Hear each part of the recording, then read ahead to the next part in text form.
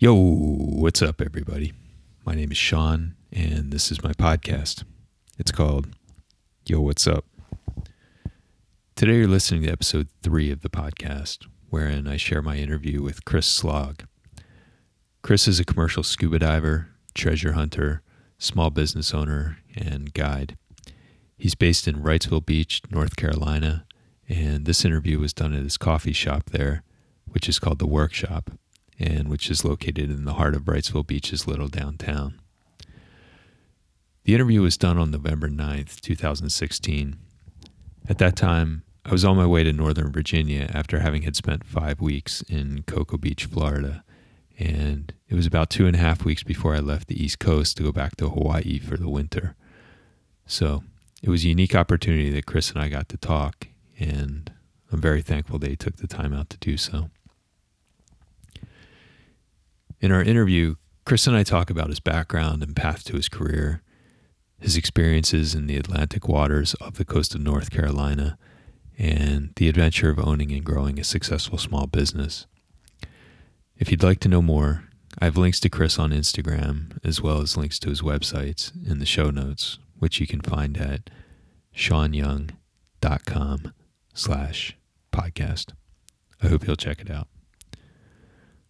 Okay. Well, thanks for listening, and here's my interview with Chris Slog.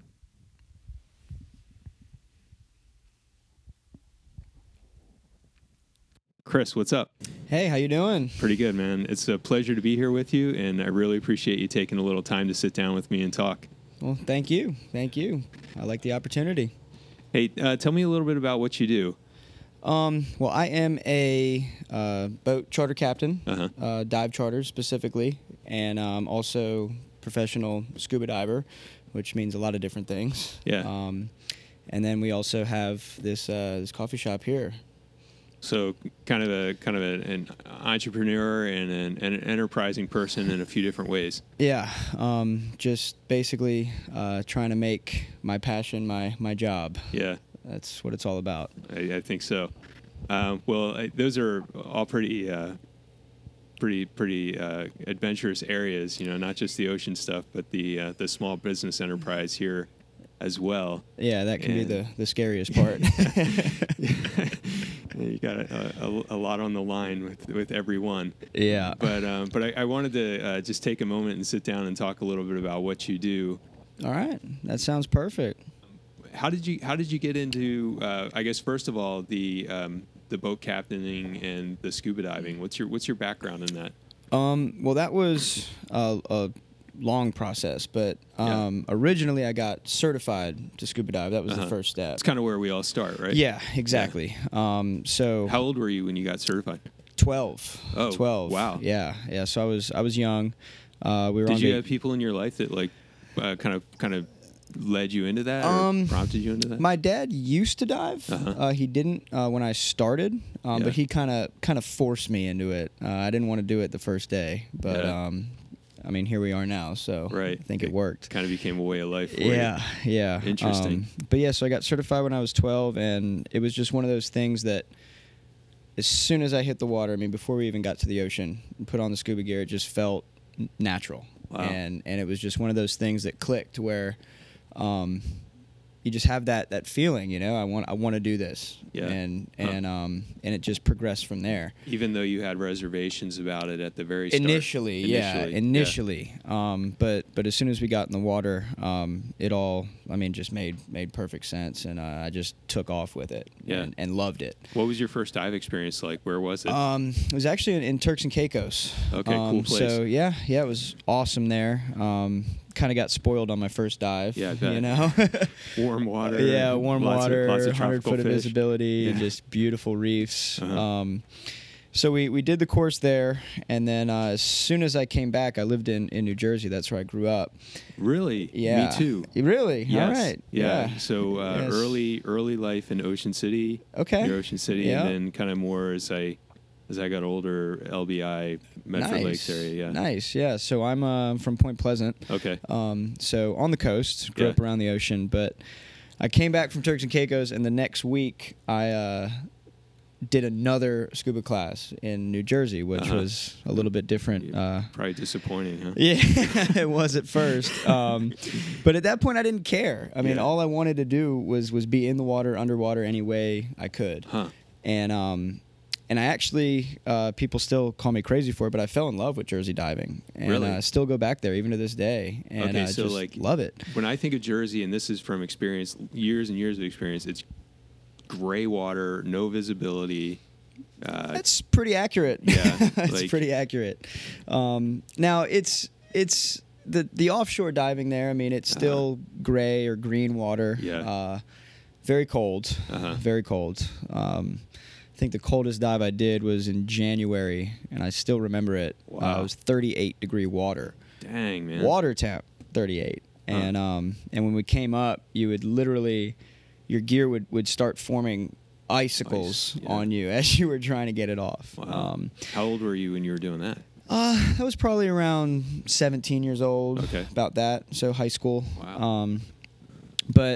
But I mean, the diving up there was amazing. I mean, the wrecks. I mean, there's an amazing amount of wrecks up there. I mean, Yeah. we literally never dove the same wreck twice. I mean, every day was a different site. Wow. And it was just always new, and it was an adventure too. So that's like your early history is a lot of wreck diving. Yeah, a lot of wreck diving, Yeah. and then a lot of spearfishing up there too. Oh, yeah? Yeah, that's where I started spearfishing. And What kind of stuff would you go after? Up there, it's mostly flounder, Uh-huh. striped bass, which are the big, trophy fish up there. Yeah. Tautog, sea bass, cod, things like that, and then Mhm. of course the main lobster. How far offshore would you be when you were out there fishing? Jersey would be anywhere. I mean, they have the jetties up there on the beach, so Yeah. you could literally just walk in off the beach, and do a dive. It was really, really cool. With a spear gun? Oh yeah. Even like, I guess, obviously not in the summertime when beaches are crowded. But Yeah, so you'd have to. The lifeguards would kick you off, so you'd have to go in before 9 a.m. or after 5. Yeah. During the summer, but in the winter you could go pretty much any time. But my favorite dives were obviously the offshore dives. Would So you be with scuba tanks or just fins free and snorkel? diving? Yeah, free diving mask on and fins and snorkel? on the jetties. Yeah, that's where I started, and then the offshore stuff obviously with scuba gear. What and, kind of stuff would you catch around the jetties? Would you find lobsters there? Every once in a while you'd find a Really? lobster Huh. there. But those were more in the deeper water. Yeah. The Like- jetties were more for flounder and striped bass, Uh-huh. tautog, and sometimes triggerfish and some other stuff that would come Yeah. up in the summer. Wow. That is really fascinating. Yeah. I mean, there was actually even shipwrecks right off the jetties. One jetty that I used to spearfish on, you'd swim about 100 feet off the tip of it, and there'd be a 17th century ship. I No mean, just kidding. right there, that close to the beach. Yeah. Wow. What was that like? It was pretty cool. I mean, it doesn't look like much now. Pile of yeah, wood just a and- pile of wood, and Yeah. usually the only thing left is the chain, the anchor chain. Uh-huh. But yeah, I mean, it's just still really cool. The history up there Yeah. of the shipwrecks, and being able to see all that was really awesome. Growing up. Uh-huh. But yeah, we'd go out, and I mean, I would skip school a lot of times to go diving. But that's where my heart was. Yeah. And that's where I gained most of my diving experience. And I don't think I would be where I am today if I didn't get that initial experience in the Northeast. Yeah. The diving up there is really challenging, and it made me a much better diver and more prepared for the conditions down here and the rest of my diving career. Yeah. Okay. Yeah, so yeah, I owe it all to that dive community and the people that taught me what I know. Yeah. It sounds like you cut your teeth in some pretty challenging conditions, some pretty challenging situations. Yeah, I mean, I would be on the boat, and I mean, there would not be another person, I mean, less than 20 years older than I was. I mean, I was always the youngest one. Yeah, by far. By far, yeah.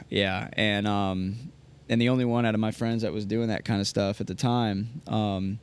But it was really cool because every day I learned something new, and it was always nice to be surrounded by all these people that were more experienced than myself. Mm-hmm. Because if you just open up your ears, you can you can learn a lot. Yeah. And I did. So. Yeah.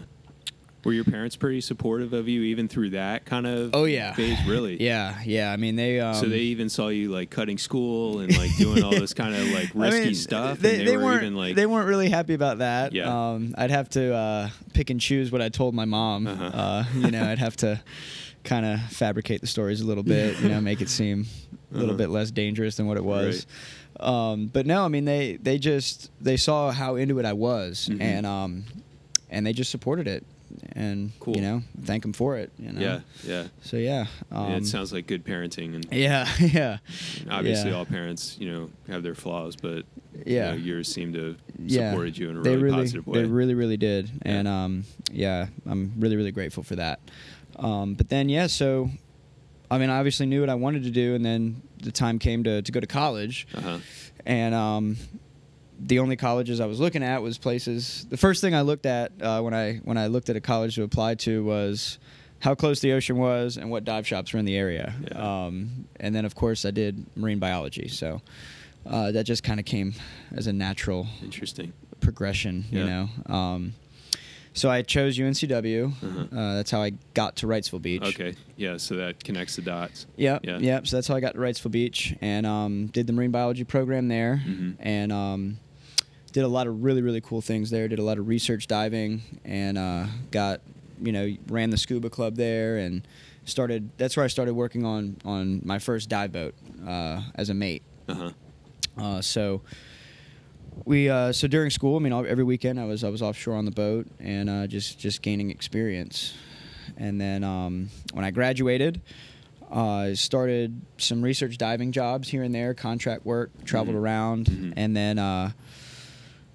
then always still worked on those dive boats. Yeah. I was an instructor at the time, so I was certifying a lot of students, more in the recreational dive side of things. Yeah, so people kind of doing their first so certification dives, basic open water certifications. I mean, I taught everything up through Dive Master, but mostly intro certifications, and then made it on the boat, and then for fun we would always go out spearfishing and going to find teeth. Yeah.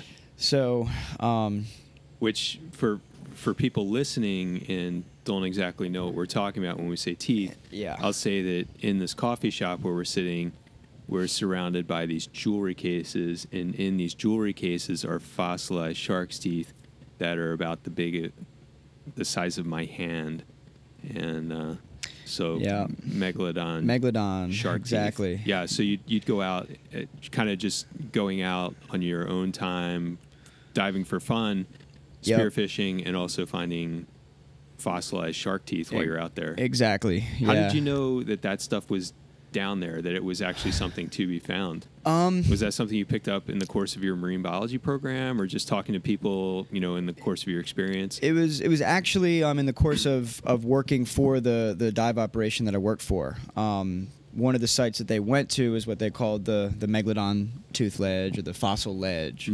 And I didn't know much about it, but from mating on the boat and doing a lot of dives, I mean, found out about it, of course. Yeah. And it's a well-known area in the dive community down here. Yeah. But it was new to me, of course, at the time. Okay. And so just diving on that boat, I had a lot of experience with finding teeth and knowing where to look, because it's definitely a challenge, which we'll talk about. Yeah. But yeah, so it started out as fun, and then I had these shelves full of fossilized megalodon teeth, and realized that there was a business to be made out of that, and other people were always just so amazed by them, and I finally started realizing that we could sell these things. Yeah, well, I mean, definitely, like, when you walk in your coffee shop here, like, it's super impressive to see that stuff, and you're just like, whoa, like. Yeah, I had to do a lot of convincing. A lot of people still don't think that they're real. They don't believe me. Yeah, right. We have to show them the videos before they really kind of grasp the fact that these things are real. But yeah, I mean, it's really insane, honestly. I mean, I still get amazed by them, just looking at them. Yeah. But yeah, so I mean, North Carolina is one of the best places to find them, and that's kind of what kept me around here. Yeah. Well, there are beaches that you can walk the beaches and find them on the beach. Too. Exactly. Yeah. Exactly. So, yeah. I mean, they've got to be out there in the ocean. Yeah. Yeah. Exactly. If they're washing up on the beach, they're out there. So it's just a matter of where to find them. That can be the challenge because they're not everywhere. Obviously, there are places where they're just in greater concentration. Exactly. Yeah. Yeah. So what we dive out here are what we call ledges. Mm-hmm. They're not true coral reefs, but they have coral on them, and they're actually ancient riverbeds. I see. Yeah, yeah. So these ledges that we dive are there's literally thousands of them out here. I mean, just everywhere. The ledges. The ledges, yeah, Okay. yeah, and you can always see them. You know, when you run over one on your boat, you know, you see that drop off. You look down, the water color of the water changes. Yeah, and you see it on your depth sounder and your instruments and everything. You see that drop, and I mean. Obviously all the fishermen fish on them, and they're great for spear fishing because they attract all these, fish species. Yeah, anywhere there's a habitat change, there's going to be more wildlife. Exactly. Yeah. So they're probably our most productive, ecosystem out here are these offshore ledges, or live bottom as we call them. But on very specific ledges, you can find these megalodon teeth. Okay. And they're literally needles in the haystack in terms of where they're located. The teeth are? The teeth, yeah, or the concentrations of the teeth. Okay. So I mean, a lot of the work that we do is actually going out and doing, recon where we're basically just finding different places, and the only way you know if the teeth are there is to dive it, and we're going down and we're looking. So you've done a lot of research, in basically finding these places that are kind of like diamond mines for. Exactly. These little fossil treasures. Exactly. And when you find a good productive ledge, I mean, you can find teeth in pretty big numbers. Yeah. The quality is not always there. Right. You can find quantity, a lot of broken teeth, things like that. Interesting. But we're looking for the quality teeth as well. Sense. Yeah. And it's not just the megalodon teeth. I mean, we find megalodons, great whites, sand tigers, makos, prehistoric thresher sharks. Huh. And also, a bunch of whale fossils, whale vertebrae, ear bones, things like that. Wow. Like, is that what those are like there? these ones right here. Okay, yeah. There are these big rocks under this coffee table. And, the size of your head, but it's one vertebrae from a prehistoric whale. Dang, man. Yeah. But the megalodons ate the whales, so that's why they're there together. I see. Yeah, where you're going to find whalebone, you're going to find teeth. Yeah, area. Yeah. So tell me, like, when you go down, how deep do you dive when you go to find these fossils, and what's the process of finding them look like? So on most of the ledges where we find teeth, they're in the 90 to 110 foot range. Okay, it's a pretty deep dive. Yeah, it's a deep dive for sure. It's an advanced dive, and it's not just the depth. There's also, we're 45 miles out in the ocean. Wow. Okay, so you're a long journey to get out there. Basically, just navigating by GPS. Yeah, exactly. GPS, and we have our sites marked. But do you have buoys out there that far? Or? No, no. No buoys, no mooring balls. You don't want to put a buoy there because then somebody else will find your spot. Yeah, no worries. Okay, yeah. So you kind of want to keep your spots to yourself. Secret, yeah. Have you ever had anyone like poach your spots, like follow you out? Oh yeah. There's some piracy out there. For sure. How do you get around being discovered? Well, there's. I guess maybe you don't want to say in a public forum. Yeah. Okay, what happens offshore, we like to keep it out there. But we haven't had any bad run-ins yet. We're all doing the same thing. But yeah, there's certain sites you don't go to when there's others out there. Okay. For sure. But yeah, so it's 45 miles out there. It's a 2.5 hour boat ride. You're out literally no sight of land, in the wilderness basically. Yeah. And 110 feet underwater, and the currents can switch at the drop of a hat. You can be fighting those. Visibility can be anywhere from over 100 feet to I mean, you can't see your hand in front of your face, and you never know what it's going to be until you Do you get dive out there. in conditions like that? With Oh yeah, yeah. Well, when you make a 2.5 hour boat ride out there, you're not going to let it go to waste. You don't really want to turn around, you know. So I mean, so what do you do when it's make it work? When, like, you can't see 5 feet in front of you or 2 feet in front of you? I mean, there's definitely been days where I've been on the bottom just going by feel, and I mean, there's a lot of people actually that find teeth in rivers as well, inland, and that's how they're finding the teeth. I mean, it's just zero visibility, but they're only in like 15 or 20 feet of water. We're out there in 100, you know. So it can definitely be dangerous. It can definitely be challenging. I run a charter as well, and I wouldn't bring customers out there in those types of conditions. Sure. It's a safety concern. Yeah. But for me or, you know, my crew, sometimes, you know, you just got to deal with it and dive.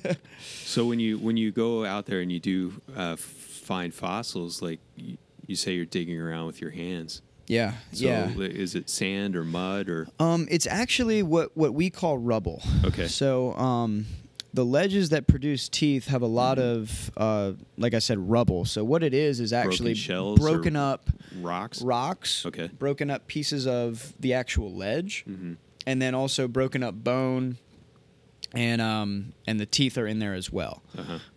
So it's not really soft sand. It's more like this, just, you know, rubbly, broken up gravel, but it's thick.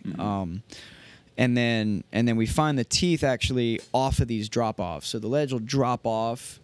You know, it's usually 15 or 20 feet of a drop off, and then you'll find some boulders just off the ledge. And then as you go farther and farther off the ledge, you'll see these rubble fields.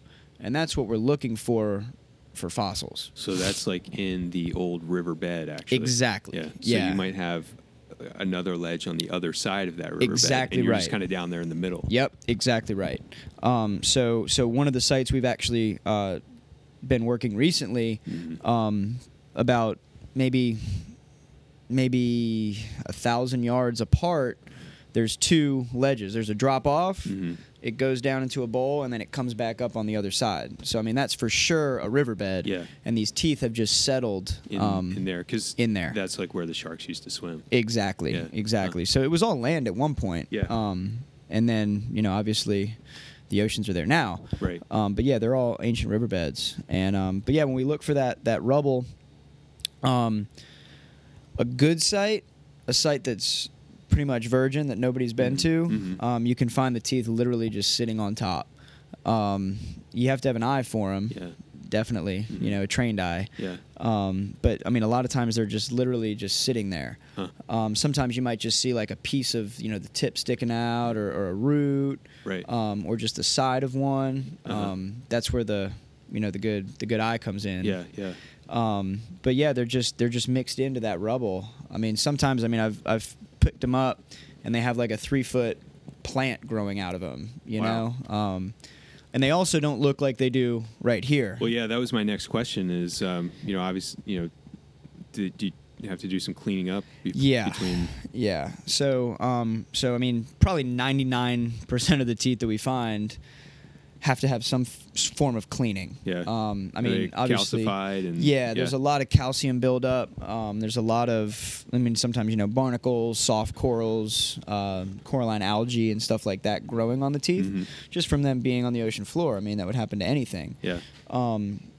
But so what we do is we bring them back, and usually with a wire brush, and actually the best thing to clean them is another broken tooth.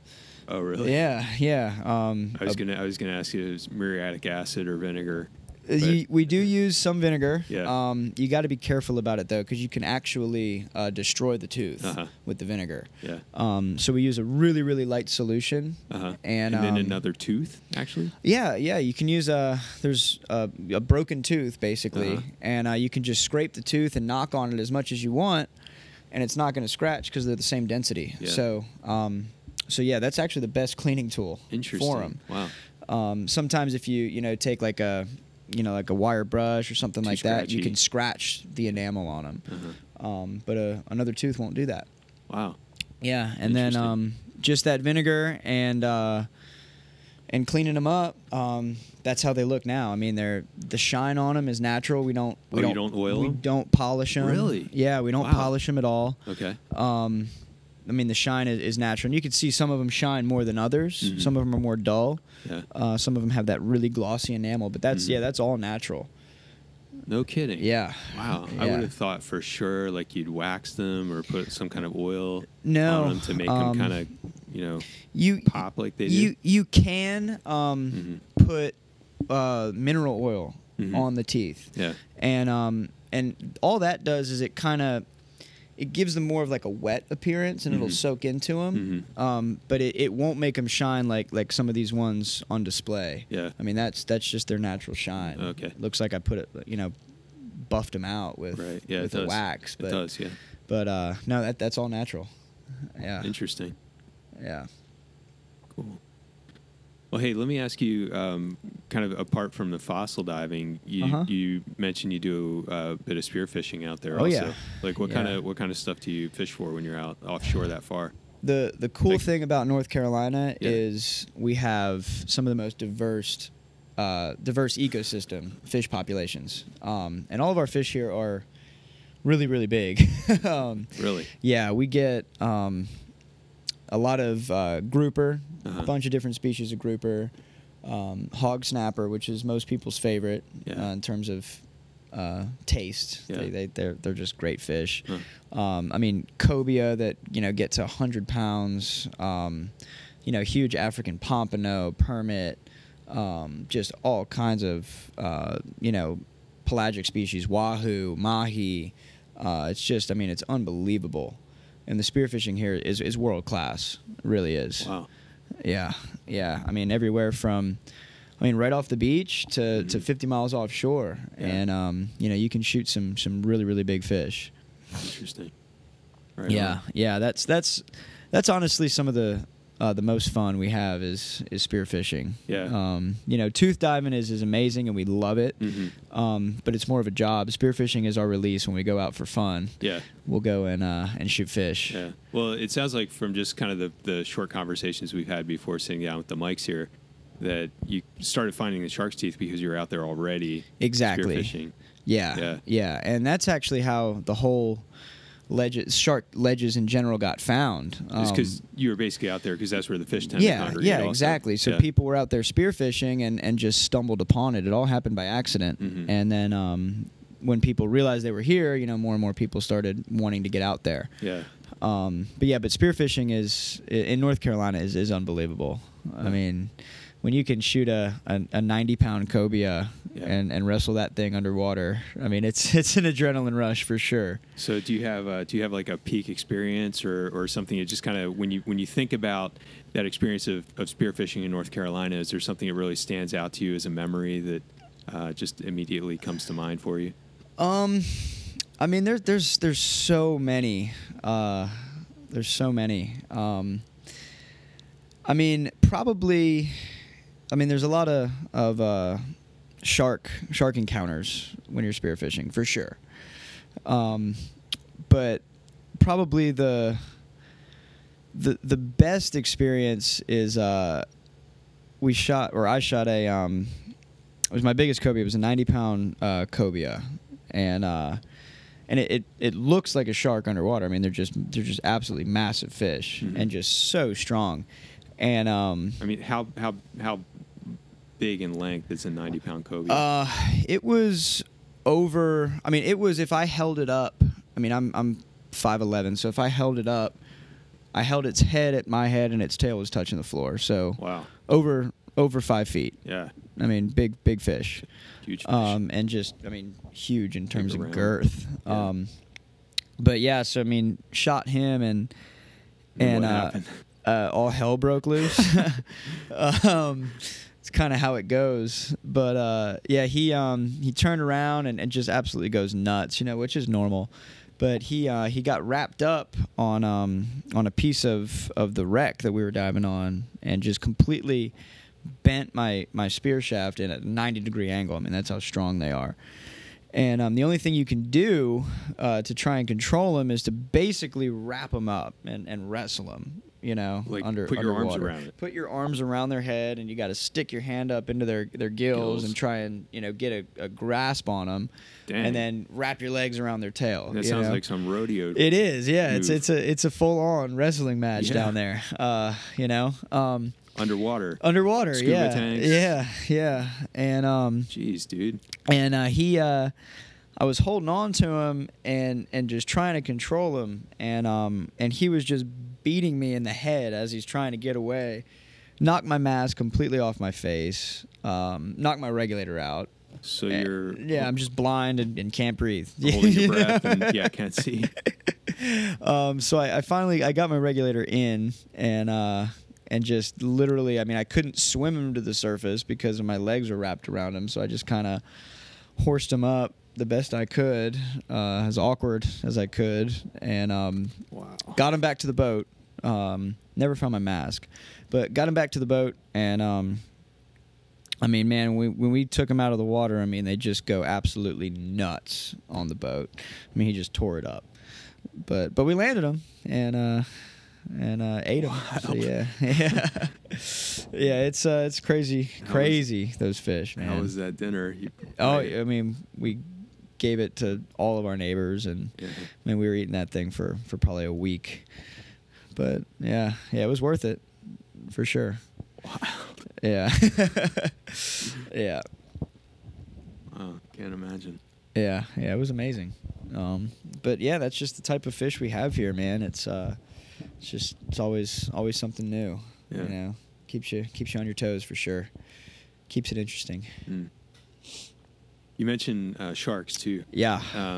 And I think you said in one of our conversations earlier that you see sharks on almost every dive when you're out here. Pretty much, yeah. Yeah. So what's that like? When you're not spearfishing, it's nice. I like seeing sharks. They're really, really cool. When you have bloody fish on you, it's a little bit different. Right, it gets a little stressful. Yeah, it gets a little nerve-wracking for sure. But yeah, just because the fish populations here are so healthy, obviously the shark population is healthy as well, which is good. But yeah, we see sharks on every dive. We do dive charters, shark dives, where we go to certain wrecks where we have shark populations, and people are guaranteed to see sometimes 20 or 30 sharks on a dive. Wow. Most of them are sand tiger sharks, so they're really, really docile. Yeah. Not aggressive. Not aggressive at all. They'll swim right up to you. You're like big puppy dogs. But people come out. People come from all over the country just to dive with the sharks here. Really? Yeah. Wow, I didn't know that. Yeah, it's really, really amazing. Interesting. And we're not in a cage. We don't bait them. We don't chum for them. It's just They're completely just out there. natural. Yeah. Yeah. But we have all kinds of species. We pretty much any shark species you can think of. We have it. And then we're actually coming up on a great white season right now when they start migrating back to the warmer water. Is this when they tend to go south? Yeah. So yeah, we I've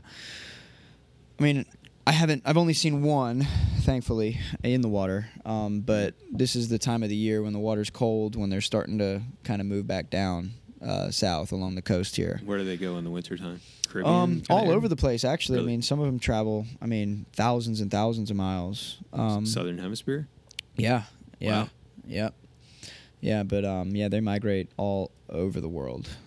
Wow. Yeah, but yeah, they come right through here, and it's just a fact of life. Right. Yeah. Well, I've seen reports of them. Yeah. On the beach. Yeah, exactly. Last winter one washed up. People have seen them fishing. So we know they're out here. Yeah. But they haven't bothered anybody yet.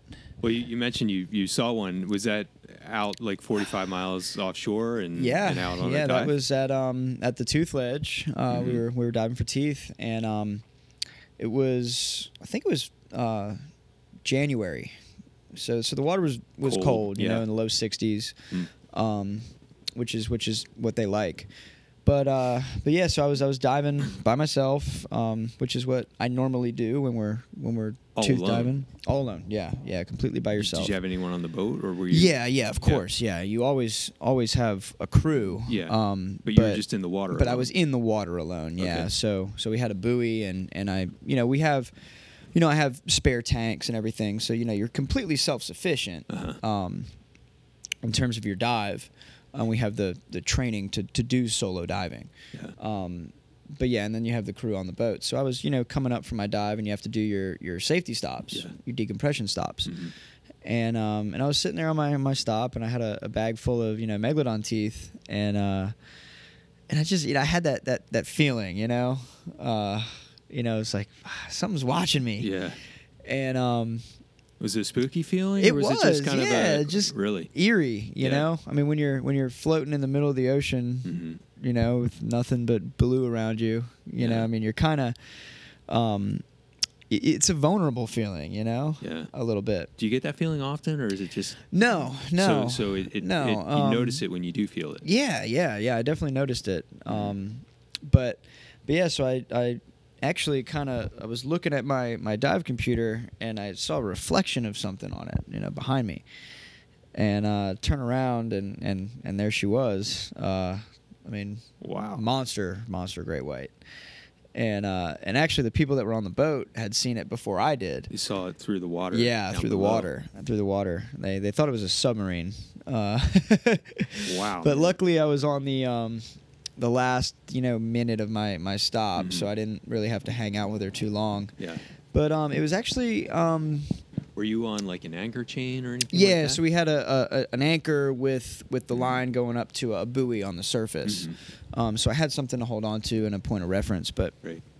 yeah, she just kind of slowly swam by me and looked at me and looked at her.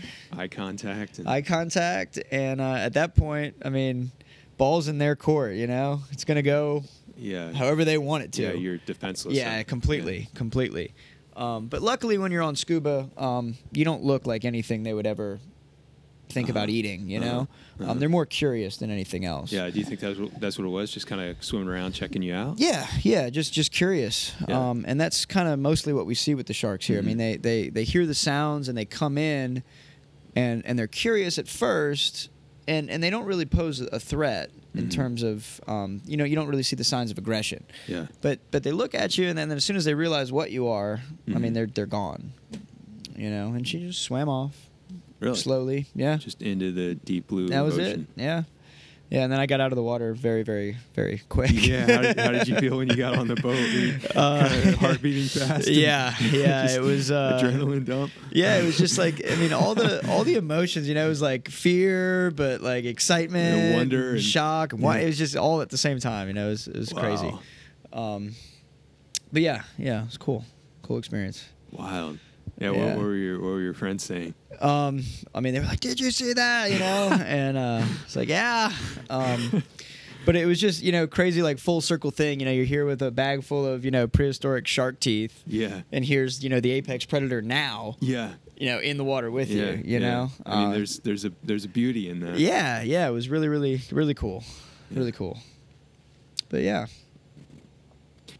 We could cut this next part out, or we could leave it in. But Okay. I'll just ask this question: Is there any time when you've felt compromised, when you felt in danger out there? with other animals or just in diving in Or general? by either nature and conditions or other animals? Yeah. I've definitely probably the one time where I was kind of thinking like, well, we might not make it back here. Just was on my personal boat, and we were out 45 miles offshore. We had done an overnight trip, so we stayed out for 2 days, and the weather wasn't forecast to do what it actually did, and it blew up. And I mean, we had 8-9 foot breaking waves out there, and we're in a little 24-foot boat trying to just make getting it back, tossed around. getting just tossed around, and Wow. water coming in everywhere, and all we're doing is just trying to make it back, just dead into it. And I mean, it took us, I think, 7.5 hours to make it home. Wow. From out there. but run low on fuel and everything? No. No? We had fuel, but I mean, you just sit there and hope that the boat holds up and doesn't capsize. But yeah, that was the only time where I was like, wow, you know. I mean, you Yeah. see the power of the ocean and realize how little you are. Yeah, for sure. It's unforgiving. But that's North Carolina too, you know. Yeah. I mean, when we charters, obviously, most of my job is checking the weather and going through all my resources and websites and everything and weather patterns and deciding whether or not it's doable to get out there. Yeah. So it's a far run and you got to have pretty good weather for that. So you got to be able to predict it and make the right call. Yeah. And obviously you're thinking ahead and exactly, planning for all the contingencies along the way. Exactly. Yeah. Let me ask this, and then we'll kind of jump into kind of the story about the shop here, and then then we'll just drive it home from there. Yeah. But I'll also ask a question about your customers, your clients, your charter, your dive customers. Yeah. So when you take people out diving, are there any experiences that stand out for you in that? Anything any stories that your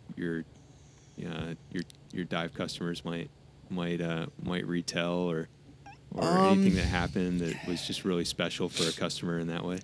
I mean, we take so many people out, that it's hard to just say one specific story. But I will say that, I mean, the best feeling for me and the charter business is, I mean, bringing people out there and bringing them to these sites and just seeing the look on somebody's face when they find their first megalodon tooth underwater. Yeah. And it's really awesome because it brings me back every time, to the first time I found one.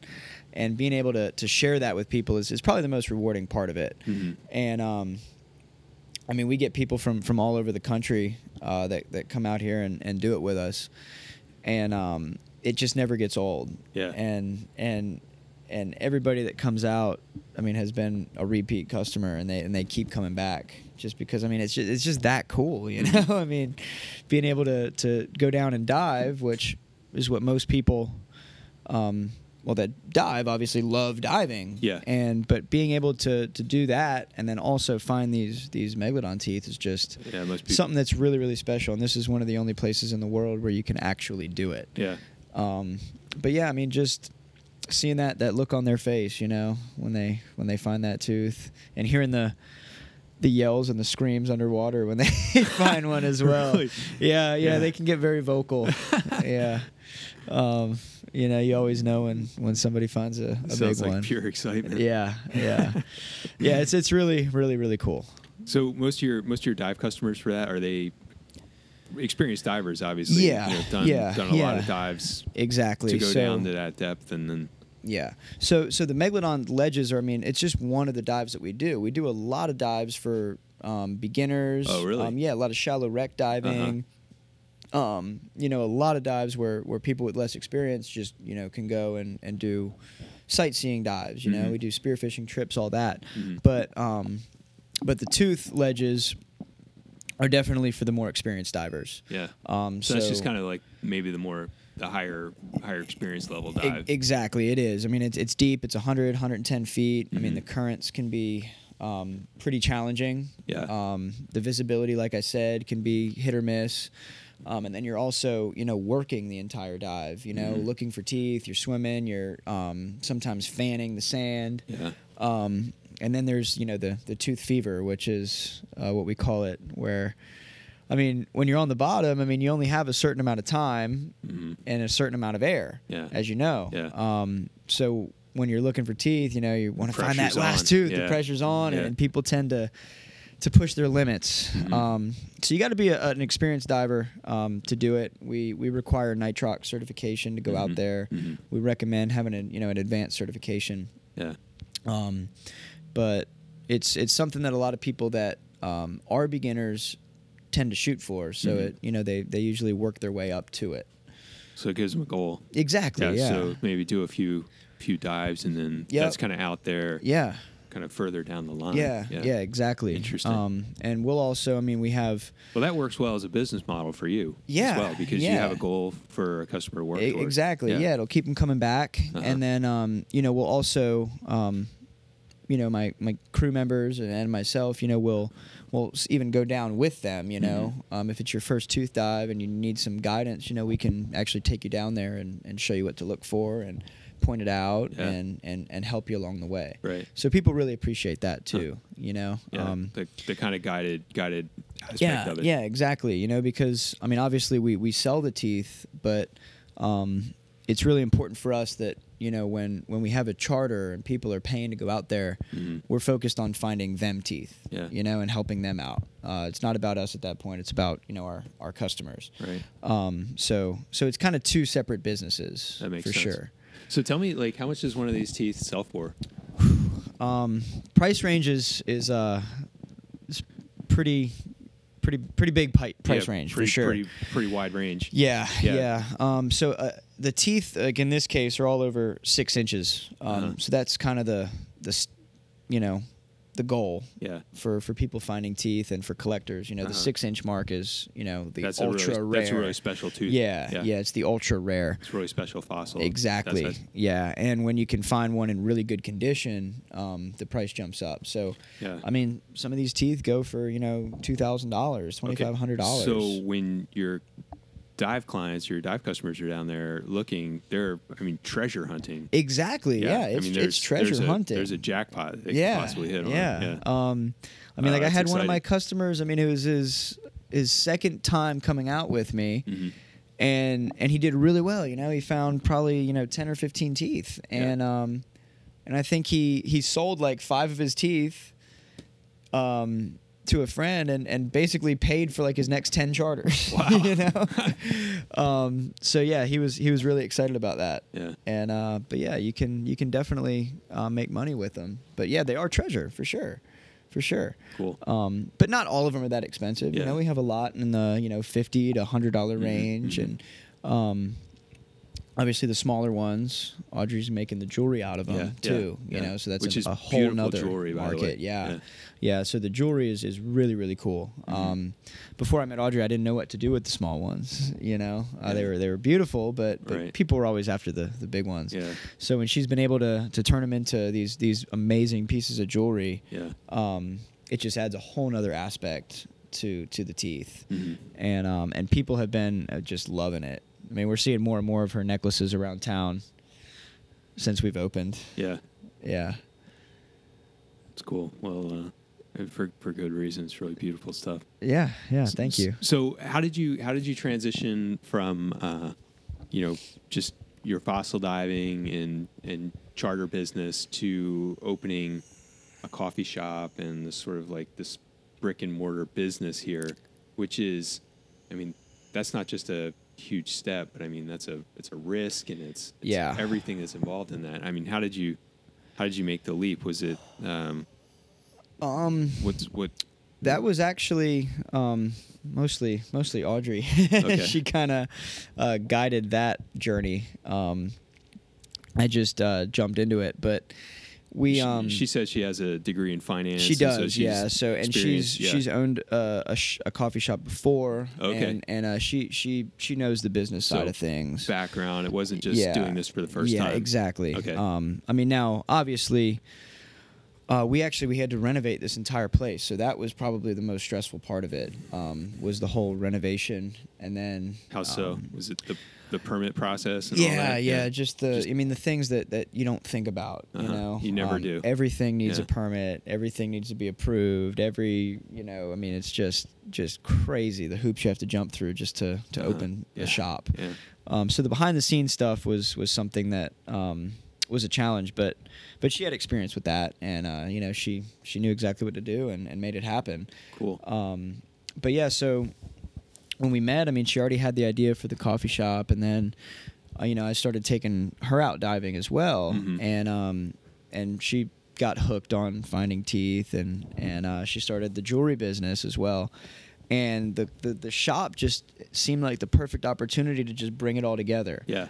When you see the sign, espresso, jewelry, and fossils, it's kind of like, what? Yeah, that's kind of a weird combination, yeah, right? It is, but it works, and we've been really really happy with people's reactions to it, and it's somehow it works. It's odd, but it was cool for us to bring all of our passions and skills and everything just together in one place. Well, I would also challenge that a little bit and say, when you walk into your shop and you sit here, it doesn't really seem that odd at all. I mean, because there's obviously an aesthetic to coffee, and I think bringing that into, aligning that with the sort of the natural textures, not just of the decor of your shop, but also these fossils and then the jewelry, I think it all blends really nicely. Thank you. Yeah. And it, obviously, the whole business is thoughtfully designed and, well laid out. And there's emphasis on quality. That you immediately pick up on when you walk in. Thank you. You've done it well. Thank you. Yeah, we didn't have a designer or anything like that. We just went with it and did it all ourselves. So we, and that was kind of the stressful part too, is because you never know how it's going to turn out in the end, and then when you open your doors, you don't know how people are going to react to it. Well, how's the reception been in the community? It's been amazing. Yeah, it's been so you really had amazing. your first season, first summer, yeah, just this year. How did that go? Great. Yeah, great. Learned a lot. Changed a bunch of things. You obviously learn what works and what doesn't. Yeah. But I mean, here we are in November, and we're still busy. So cool. It's not even the busy season anymore. Yeah. But we've built up a really really good local following here as well, which is what we're most proud of. Is the locals coming back every single day, and it's just been a really cool place for people to hang out, and then also just a really unique place for the tourists that come here. Wrightsville Beach doesn't have anything like this. So yeah, it's been really really good. Cool. Yeah, we've had a lot of success with it, and it's going to grow. So that's the exciting part. I hope so. Yeah. As we kind of wind it down here, is there anything, any kind of last words or anything you'd like to say, as we close it up? Well, yeah. So for anybody listening out there, the workshop, Wrightsville Beach, that's where we are. Is the name of the shop? Is the name of the shop. The workshop. The workshop. Yeah. You can find us online, theworkshopwb.com. And then obviously the best way to experience it is to stop in and come see us. But we do have all of the teeth and the jewelry online as well. Okay. So people who aren't local or people who've stopped by who want to just purchase a tooth or jewelry, they can. So the jewelry line is called ERAjewelrydesign.com. Okay, ERA. Yeah, okay. Jewelrydesign.com. ERAjewelrydesign.com. That's it. Yep. And all the big teeth are on there. All of the jewelry's on there. Nice. It's fully customizable. Okay. Audrey's done a really great job at that. So people could select teeth and then get it custom wrapped or custom. Yeah, so there's options. Customization options. So yeah, exactly. And a lot of the teeth are sold as pendants, and you can choose whether you want it on what type of chain, length, leather cord, silver, gold, all that good stuff. That makes sense. Cool. And then of course all of our most recent finds will be up there, and all of it. And then you can also find a link to the charter page from there as well. Okay. And but we run diversion charters is what we run right now. Okay. And then also in the process of expanding that business, we're thinking about getting another boat, running 2 boats, and starting a new business. So things are definitely growing. Yes, yeah definitely. But we haven't figured out a name on that yet. That's the project for the spring. So hopefully by the spring we'll have that up and running, and there'll be a link to that from the workshop page and everything. Right on. But yeah, things are rolling pretty well. We're happy with it. Well, that's exciting. Yeah, it is. Well, Chris, I want to thank you for taking some time to sit down with me and talking. Thank you for the opportunity. It was awesome to hear your stories. I think for me personally, hearing the history and how those kinds of early experiences in a person's life can make such a tremendous or have such a tremendous influence on where they go. Yeah. And, how they arrive at Yep. their current place is so interesting. I think your stories of your experiences in the ocean are fascinating to hear, and I think the adventure of starting a small business of any kind takes courage, it takes passion, it takes drive, and I think those are all admirable qualities. Yeah, and, thank you. It's definitely much respect. Yeah, I think it's definitely more stressful than diving with sharks, even honestly. Well, different kind of shark tank. Yeah, exactly. Yeah, well, right on. Well, thanks again for sitting down and talking. All right, thank you. Okay. Thank you. All right, man.